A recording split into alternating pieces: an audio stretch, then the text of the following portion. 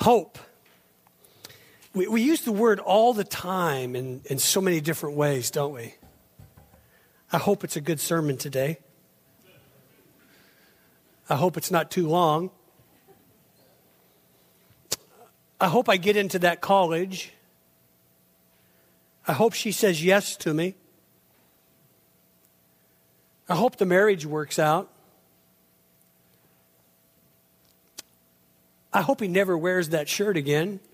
I mean, there's so many different ways that we can use this word. And sometimes by overusing a word, it causes it to lose its really true meaning.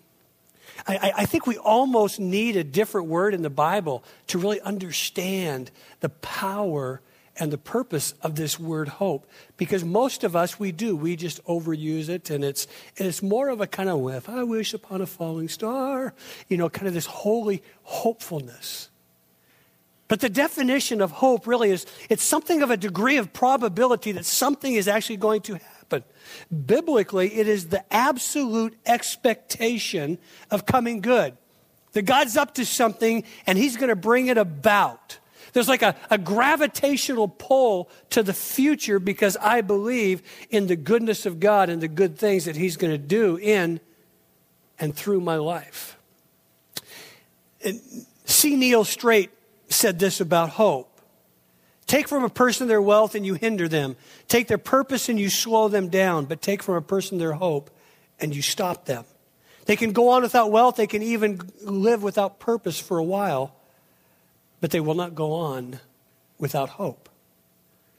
In literature, the writer Emily Dickinson put it this way: hope is the thing with feathers that perches in the soul and sings the tune without the words and never stops at all. Wow, that's pretty flowery and eloquent. There's a great truth in there. There's something within us, she's saying, that can continue on to make music. It's perched in our soul, hope, that we can continue to make music even in the most difficult of times or circumstances. In theology, Emil Brunner, a European theologian, said it this way: what oxygen is to the lungs, such as hope for the meaning of life. And C.S. Lewis made a profound statement when he said, hope means a continual looking forward to the eternal world. If you read history, you'll find that the Christians that did the most for the present world were those who thought most of the next. It is since Christians have largely ceased to think of the other world that they have become so ineffective in this world. Excuse me. Did you catch that? We become so focused on the here and now and lose sight of eternity, and it affects how we live and see the present. So many people today live with hopelessness. I'm sure that by just the thought of that word, there would be people here today sitting around these tables that you would say, yeah, that's kind of me. I don't have a lot of hope moving into this season or this time of my life. I need something of hope. Did you know that in the United States, probably one of the most wonderful places in the world to live, over 33,000 people a year take their lives? I mean, consider just a little over a week ago yesterday, a young man who we would look at from the outside and believe that he had everything in this world to live for. Javon Belcher, who was a linebacker for the Kansas City Chiefs. What did he do? Well, he probably he lived his dream, lived his passion. He was playing football in the National Football League. Probably making a very tidy income, living large, doing all right. He had a fiancée. Excuse me. Fiancée. And they just had a three-month-old little girl together. Excuse me one second.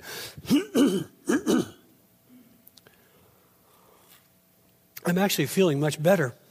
I just don't sound it. They have a three-month-old daughter together. And what does he do? Somehow, some way, and they don't know for sure yet, or at least I haven't read it, but he becomes so hopeless that he went and he murdered the fiancée. And then he went to the training quarters and met with the coach. Called to the parking lot with the coach, and the general manager took time enough to say, thank you for the opportunity that you've given me. And he walked away and killed himself right in front of him. Talk about a sense of hopelessness. But how many people, 33,000 a year, that live without hope? Dr. Carl Menninger said it this way: the best thing a psychiatrist can do for his patients is to light them a candle of hope to show them the possibilities that may become sound expectations. See, that's part of what hope is. It's sound expectations for the future. So how do we light candles of hope in this world that we live in? Well, Jesus said in Matthew chapter 5, early part of his Sermon on the Mount, he said, you are to be salt and light of the world. Well, what does salt do? Back in that day, they would use it as a preservative. They would rub it on the meat to preserve it for as long as possible. But then he said, you're also going to be a light, a candle. You're going to be set on this hill. You're not going to be hidden away. Well, what does light do? It illuminates darkness. Darkness never overcomes the light.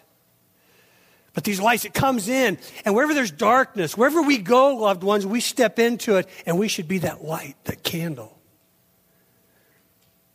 Light also has an energy to it. It's got healing powers. Even for people with depression, they have light energy that they use as a source of healing. Laser is they use it for surgery. Light has great power. That's what we're called to be. We're also called not only to be light, but to be agents of hope. The Bible speaks of this whole idea of hope. In the New Testament, there's over 90 references concerning it. And I want to look at one of the theologians today by the name of the Apostle Paul, who talks about it over 50 times alone in his writings. This is a guy that, if you wanted to look at him, he probably could have been called Paul the Tribulation guy.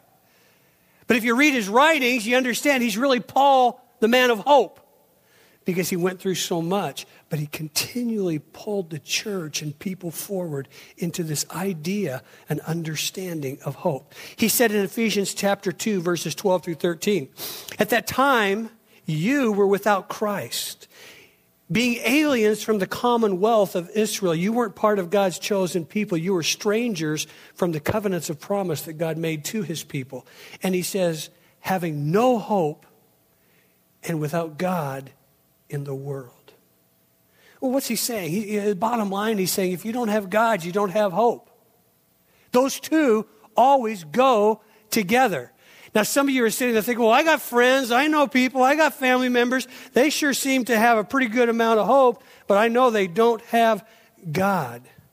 Well, that's where we come back to understanding what the real meaning of hope is. See, there's a big difference between how the world sees hope and how a Christ follower uses the word hope. Real hope, based on God's eternal word, has to do with someone and something moving forward. The life of God in our life. It sees this world beyond what we see. It's an eternal existence and focus that gives us hope, not only because our past is taken care of in Christ, but we have hope for the present, knowing that we're going to have a better future in Christ. Larry Hagman, who recently died, was asked, he played J.R. Ewing, and they asked him, Larry, if J.R. Ewing had to have something on his tombstone, what would it be? To which Hagman said, he finally met a deal that he couldn't do. He couldn't connive, he couldn't control, he couldn't buy his way out of death. That was the final deal. And that's the way it is for you and I as well, isn't it? It's coming, we're going to face it, we have to live with it, we've got to deal with it. And without God, see, people live with that sense of, their hope is this, oh boy, I hope there's a heaven. I hope there's a God. I hope I get to go. There's no absolute sureness in that. So they really don't have the ultimate hope that the Bible talks about. I hope my good deeds outweigh my bad, and maybe the guy upstairs will let me in. That's not the kind of hope the Bible gives us. Romans 15:4 says this, such things were written in the scriptures long ago to teach us. And the scriptures give us hope and encouragement, and as we wait patiently for God's promises to be fulfilled. This season is about promises that happened hundreds, centuries before it was ever fulfilled in the advent and the coming of Jesus Christ. If you're familiar with the Old Testament, you understand that prophets were prophesying and speaking there's going to come a day when Yeshua, the Savior of the world, is going to come and be born. And then there was this period of 400 years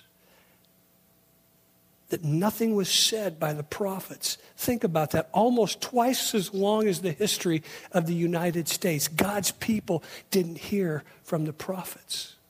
There was no more prophetic utterances of hope. But one day, this angel comes on the scene, comes to this little virgin, probably a little teenager, anywhere from 14 to 18 years old, Mary.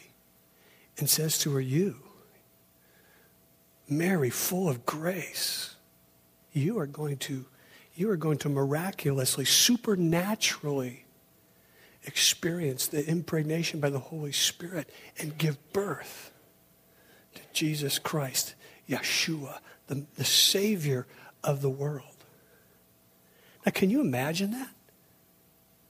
See, this here, Romans 15 talks about the encouragement from the Word, somehow, some way. And a lot of girls at that time, for many years, had been anticipating, maybe I'll be the one who gives birth to the Messiah. But they had to believe it. They had to live with hope. And can you see how that happened with Mary? So what does she say? She hears this when, this proclamation from the angel, Mary, full of grace. And she's kind of like, who, me? What? How? And I think most of us would do that. But can I tell you something? Mary was no better than we are. She's a human just like us. And that's the power of the grace of God coming into and for our lives. And this is what she says after the angel is kind of given the proclamation announcement. I love this. It's one of my favorite scriptures for Christmas. Mary says to them, okay, let it be unto me according to your word. What you've just said, angel, the proclamation, the prophetic annunciation that you've made, let it be part of me. I'm going to live that out. Now get this, she had to wait for the being impregnated by the Holy Spirit, and then she had to live the rest of her life watching it unfold. She lived with hope because that's the only way that she could get from that time with the angel to where Jesus dies on the cross. See, this hope starts with God as we come into a relationship with Him. Romans 8:24 says that we were given this hope when we were saved. It's something that we're given. Listen, friends, you don't earn it. You can't PMA it. Positive mental attitude. People think that hope, maybe he's got this positive mental attitude. Oh, I'm going to be a person of hope, be a person of... No. Hey, you can improve it with a good attitude, maybe. But ultimately, it is systemic to a relationship with Jesus Christ. So how do we get it? What's the process that we go through? Well, if you have a Bible, turn to Romans 5, and we're going to look at the first 5 verses. If you don't have a Bible, we're going to have the scriptures up here. But we're going to kind of just quickly go through the process of, well, how do we get this hope if it is systemic and comes from the person of Jesus Christ? Let's read verses 1 through 3. It says this, therefore, the Apostle Paul has just kind of given a polemic and an argument for salvation. He says, therefore, since we've been justified by faith, our faith, your faith, nothing that we do, we have peace with God through our Lord Jesus Christ, through whom also we have access by faith into this grace in which we stand and rejoice in hope of the glory of God. So we see here, it is systemic too. It starts with what Christ Jesus has done for us. We have peace with God because of our faith, putting our faith in the person of Jesus Christ. A relationship with Him where we begin to walk with Him. See, Christ has brought us into this place of undeserved privilege. It doesn't come because of anything you do other than responding to Jesus Christ. You can't get it by being good enough.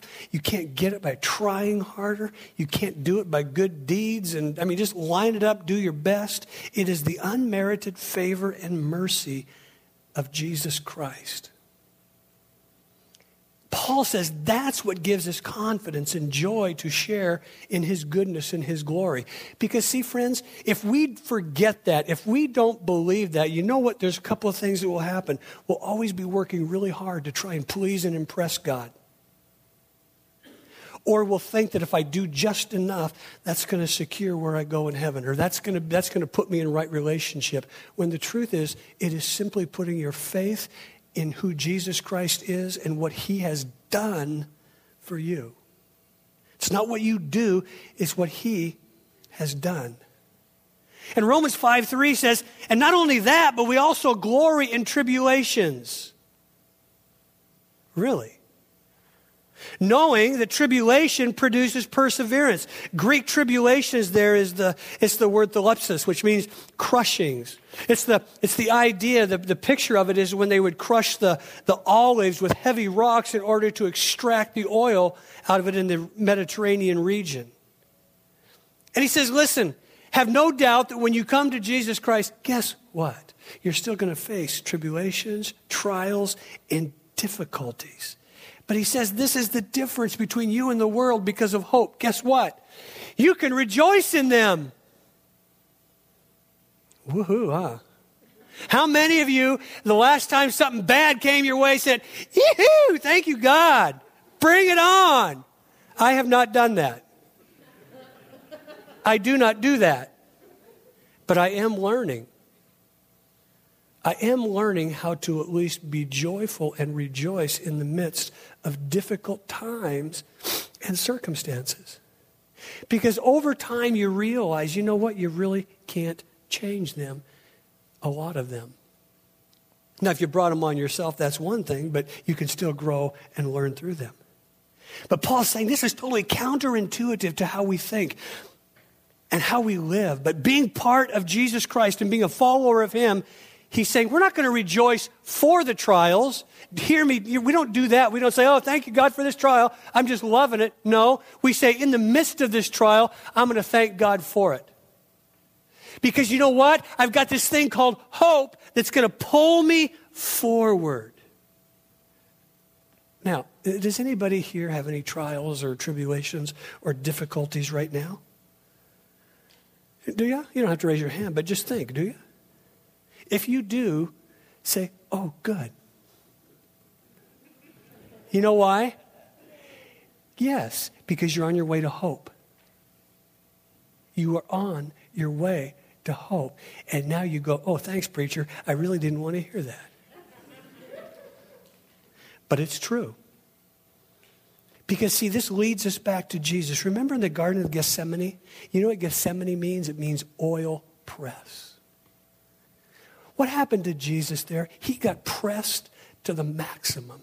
He comes there and he is under so much stress and pressure because he knows he's taken on our sins. The sins of all humanity for all time are going to be laid on the holy back of God.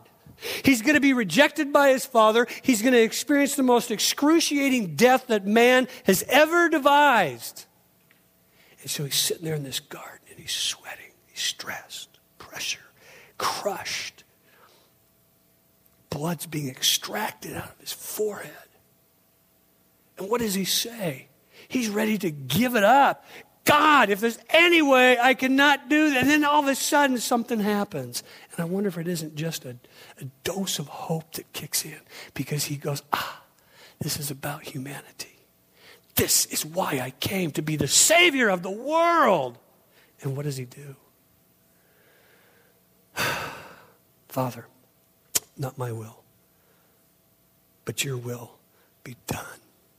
And in the midst of that crushing, difficult time, what does he do? He keeps going. Because he submits to the Father, and he's got a bigger perspective, a longer range hope for you, for you, for you, for me, for everybody. So see, we can rejoice Because we know our problems and our trials help us develop perseverance and endurance. We get through this and we move forward just like Jesus did. The word there for patience is hupomone. And it has the idea that our patience grows with every trial that we face, every difficult time that we experience. And as we are allowing Jesus to be the hope, Christ in you, Colossians 1, the hope of glory, as we begin to experience that, guess what happens? We begin to become more patient, able to endure more. Why? Because we understand this. It isn't about what's going on right now as much as it's about what God is going to do in and through that right now for down the road. He's working at something in you, friends. He's working at something and building something in me and you whenever we go through those crushing times. Romans 5:4 says this. It's to produce perseverance. And then perseverance, character. And character, what's the last word? Hope. See, patience and endurance builds character in your life. How do you become a person of integrity? A whole person, a kind of person that people are going to begin to look up to, trust in, want to embrace, want to look to in difficult, tough times. It's because you're able and you walk through these steps of problems. Trial and tribulation comes. You feel crushed, but you endure. And then you have patience. And then your character gets strengthened. And it leads to the hope, growing hope, not only in who Jesus is for you now, but what he's got for you in the future. So here's the good news, bad news. Hope is available, but it comes through this process. Romans 5:5 says this. Now, hope does not disappoint. That's a great word. When you have hope in Jesus, you're not going to be disappointed because the love of God has been poured out in your hearts by the Holy Spirit who is given to us. I was thinking about this the last couple of weeks. Do you? Do I? Do we really know even just a glimpse of how much God loves us? Do you have any idea of how much God loves you? And you. And you. We come here, we sing about it. Sometimes we feel it. But do we really grow in our grasp of understanding that he loves me? This is so important as you go through this process, because when you forget God's love, then you'll begin to blame God for the process that you're in. Archbishop Desmond Tutu, in Time magazine, if you subscribe to it, you know they have a section called 10 Questions each week. And what they do is they take somebody and they let people know that you can ask a question from all over the world. And they take 10 questions and they ask this person each week. Well, it was back in March of 2010 that Desmond Tutu, who is the first black archbishop of South Africa, they had him do the 10 questions. A brilliant, godly, wonderful, gracious man who's probably, I think, 85 or 86 now and retired, but just a really helped spearhead and take on the fight and the cause for apartheid, against apartheid in South Africa. And just a godly, wonderful man. And they asked him the 10 questions. I want to share 2 of them with you today. First, one of the questions they asked him was this. They said, Archbishop, what is your favorite Bible verse and why? This is what he said. He said, Romans 5:8. While we were yet sinners, Christ died for us. Because it sums up the gospel wonderfully. We think we have to impress God so that God will love us. But he says, no. You are already loved, even at your worst. And see, I don't know about you, but when I realize that and remember that, that motivates me to say, oh, God, I just want to give you my best, do my best, live my best for you. Because you did. You loved me at my worst.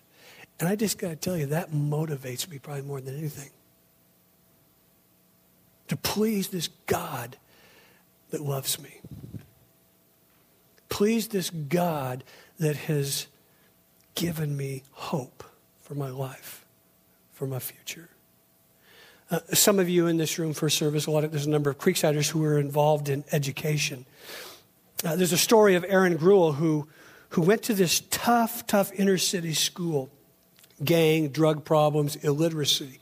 She was 23 years old, and she decided, I can make a difference in one school in the lives of a number of students. She believed that she could get these high school students to enjoy reading literature, to enjoy writing poetry, and to tell their stories. And her story is told in the movie Freedom Writers. Would you watch this clip? Man, I have a boyfriend since I was like 11, you know? I believe it. Okay, well, I was always the person that was going to get pregnant before I turned 16 and drop out. Like my mom. Ain't gonna happen. Nobody ever listens to a teenager. No, everybody thinks you should be happy just because you're young. And they don't see the wars that we fight every single day. And one day my war will end. And I will not die. And I will not tolerate abuse from anyone. I am strong. My mom's kicked me out when I got jumped into the gang life. But I like her to see me graduate. I like to be 18.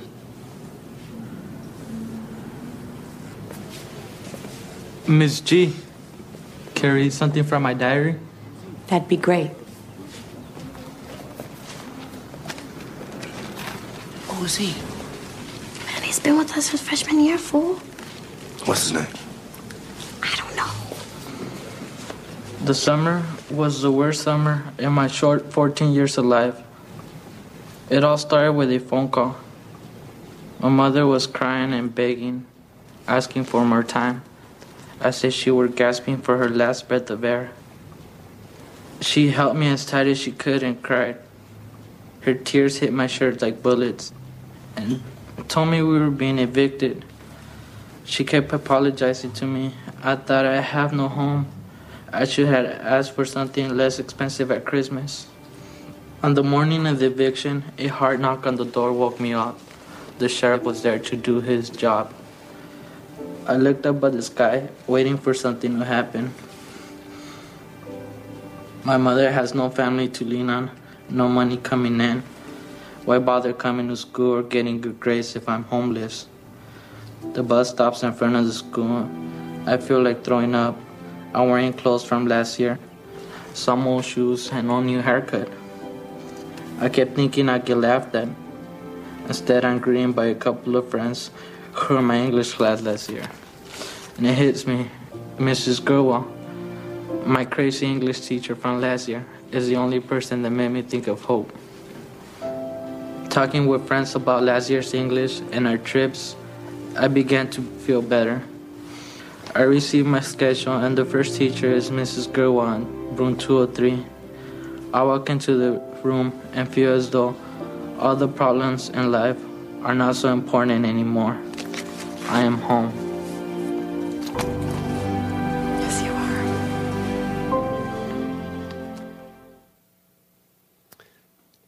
Young man, can't remember his name, didn't even know he was in his class.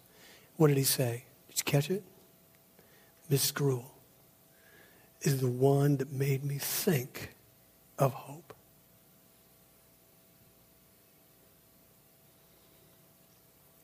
Pastor Tim Keller from New York City says this. Here's the gospel, the good news of Jesus Christ in a sentence. You are more sinful than you ever dared believe, but you are more loved than you ever dared to hope.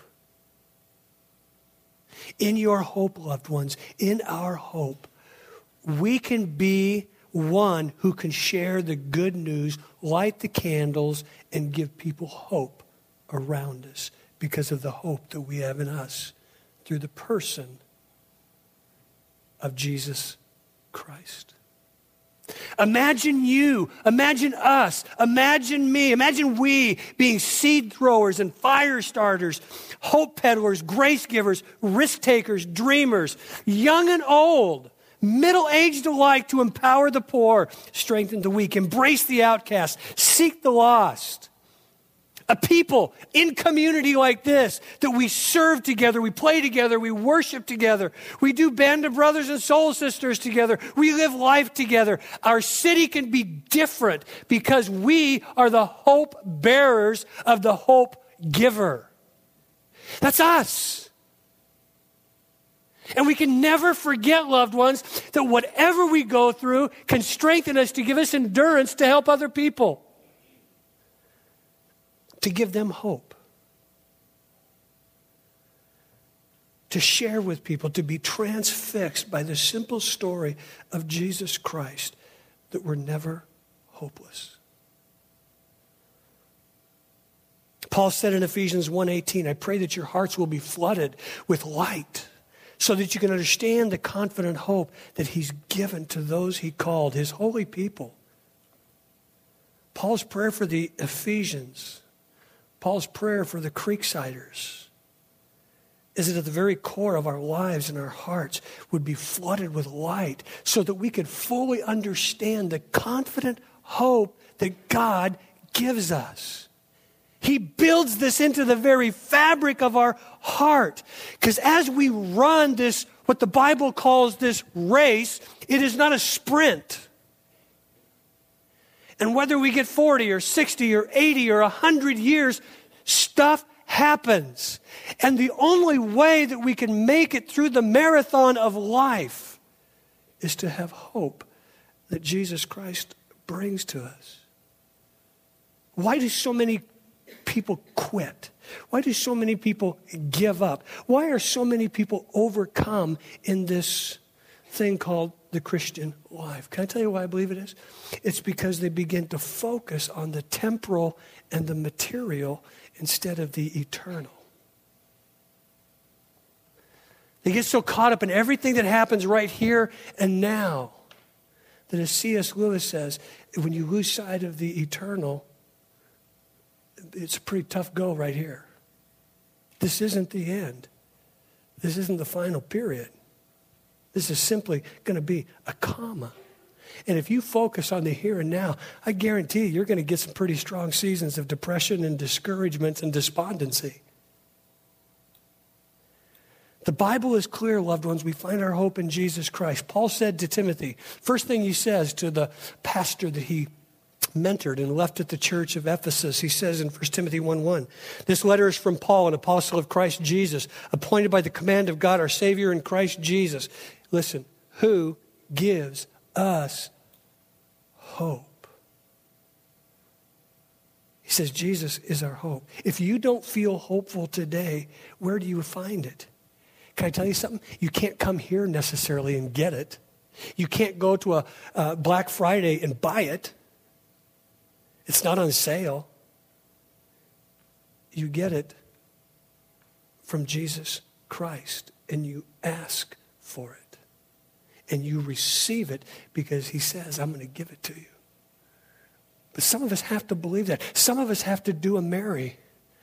Okay, God, let it be unto me according to your word. I know you've got promises for me, and it may take a while, but I'm going to believe for them.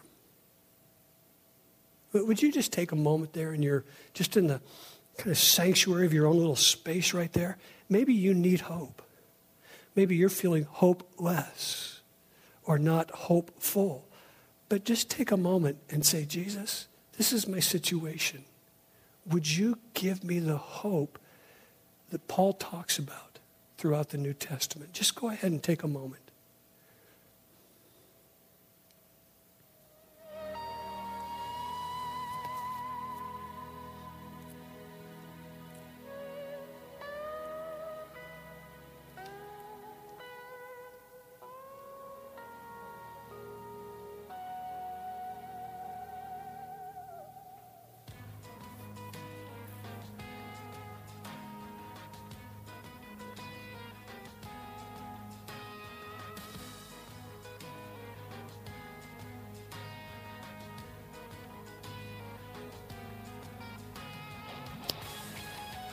Friends, the reason we do what we do, the reason we gather today, everything we do about church, ultimately is systemic to this truth in 1 Timothy 4:10.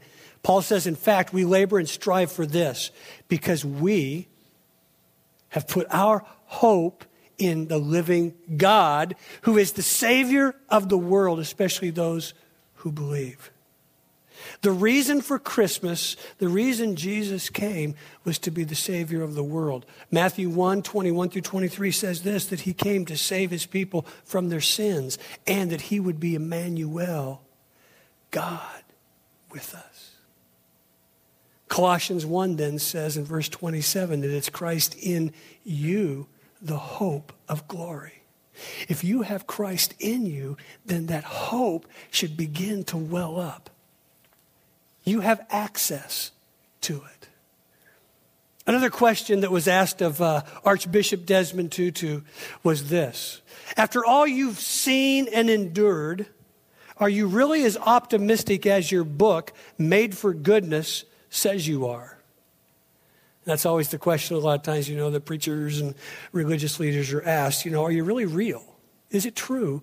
Do you believe what you preach? This is his answer. He says, no, I'm not optimistic.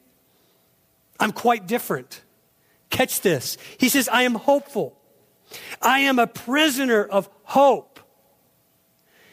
He says, he doesn't say this, but what he's really saying is a prisoner of hope. I'm captive to it.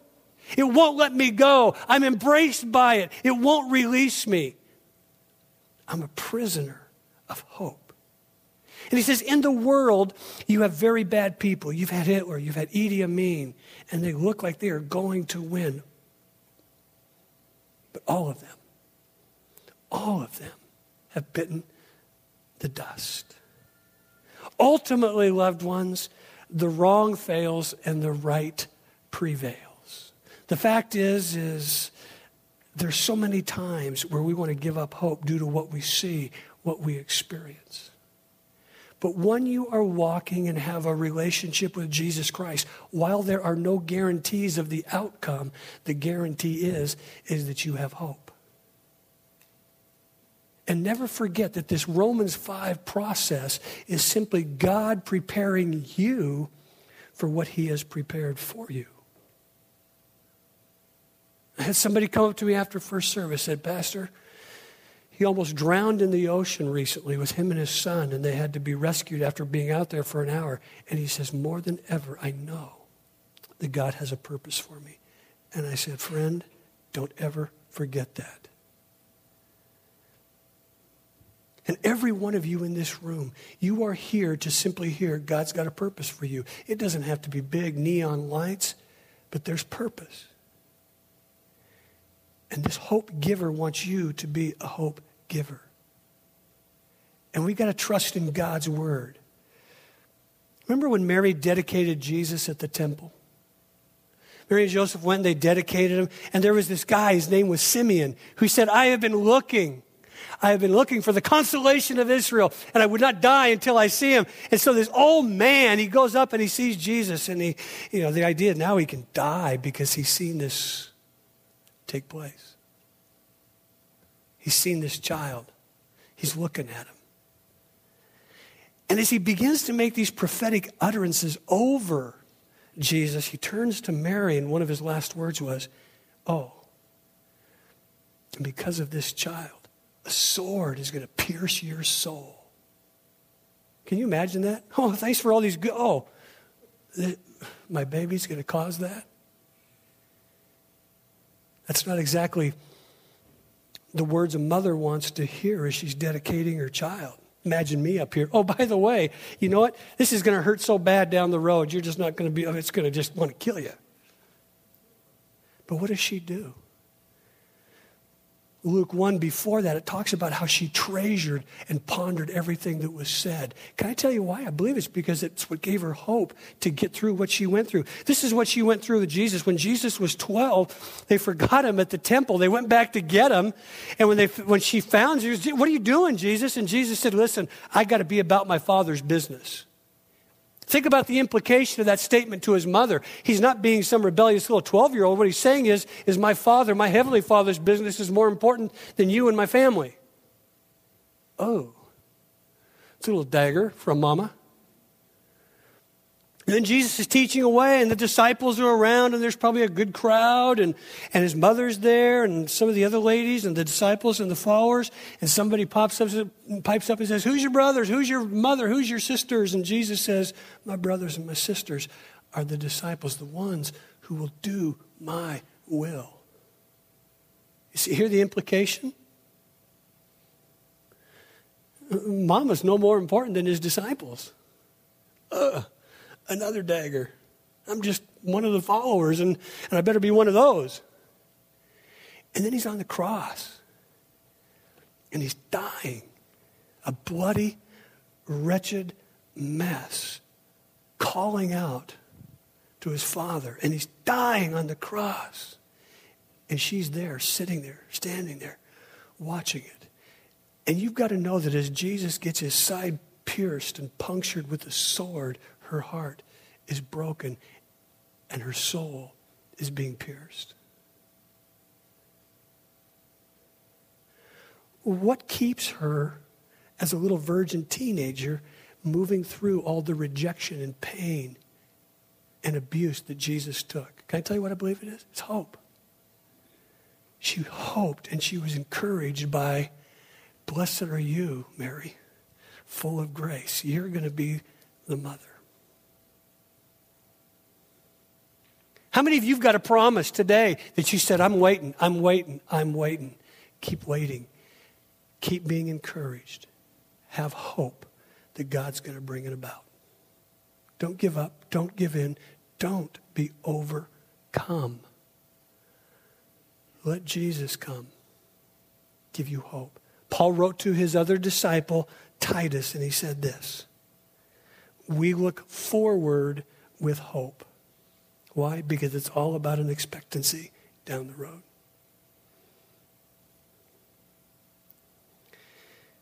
The second candle is peace. It talks there about having peace with God in Romans chapter 5, verses 1 and 2.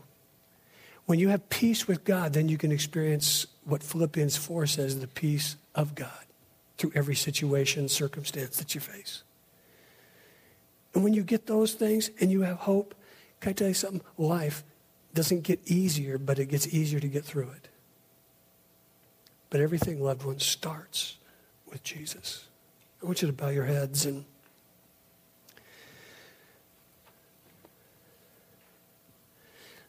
this whole season is not about some kind of warm and fuzzy, let's enjoy this little baby in a manger. It's all about a man who came to live and die for our sins, to bring us peace and to give us the ultimate hope in the present and for eternity. And if you have never embraced Jesus Christ, never said, I want you to be my Lord and my Savior, I would give you I want to encourage you to do that today. To say, I know I need a Savior. This is not just some kind of an easy decision that's meant to be flippant. This is what I tell you.